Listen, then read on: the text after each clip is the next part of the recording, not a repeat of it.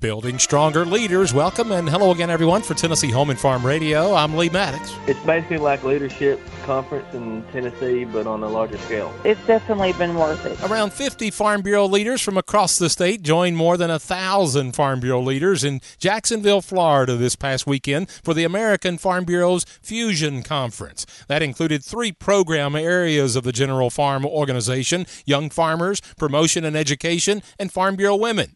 Henry County's Crystal Norwood was there. Learn about leadership and different team building exercises, as well as getting to learn about the agriculture of the area that we've been in. I've had several really good sessions that we've gotten to hear our president, Mr. Duval, speak. We've heard some different motivational speakers, as well as getting to hear from different members from the organization from across the country. Young farmer Joseph Redmond of Grace Meadow Farms in Washington County was at the Fusion Conference and says he got to visit with all kinds of farmers from across the country. It's a first national conference we've been to, and it won't be the last. I think we got 51 from the state of Tennessee here and representing, and it's just really cool to, like I said, to meet new people and to make the connections. During the Fusion Conference, the collegiate discussion meet was held, and Rebecca Fincham of Jefferson County and a senior animal science major at the University of Tennessee made it to the Sweet 16 round of the contest. It's definitely been a pleasure representing Tennessee and also getting to attend the conference, hearing from a lot of guest speakers. Overall, it's been a great experience, taking a bit of a break from school, but definitely getting an education all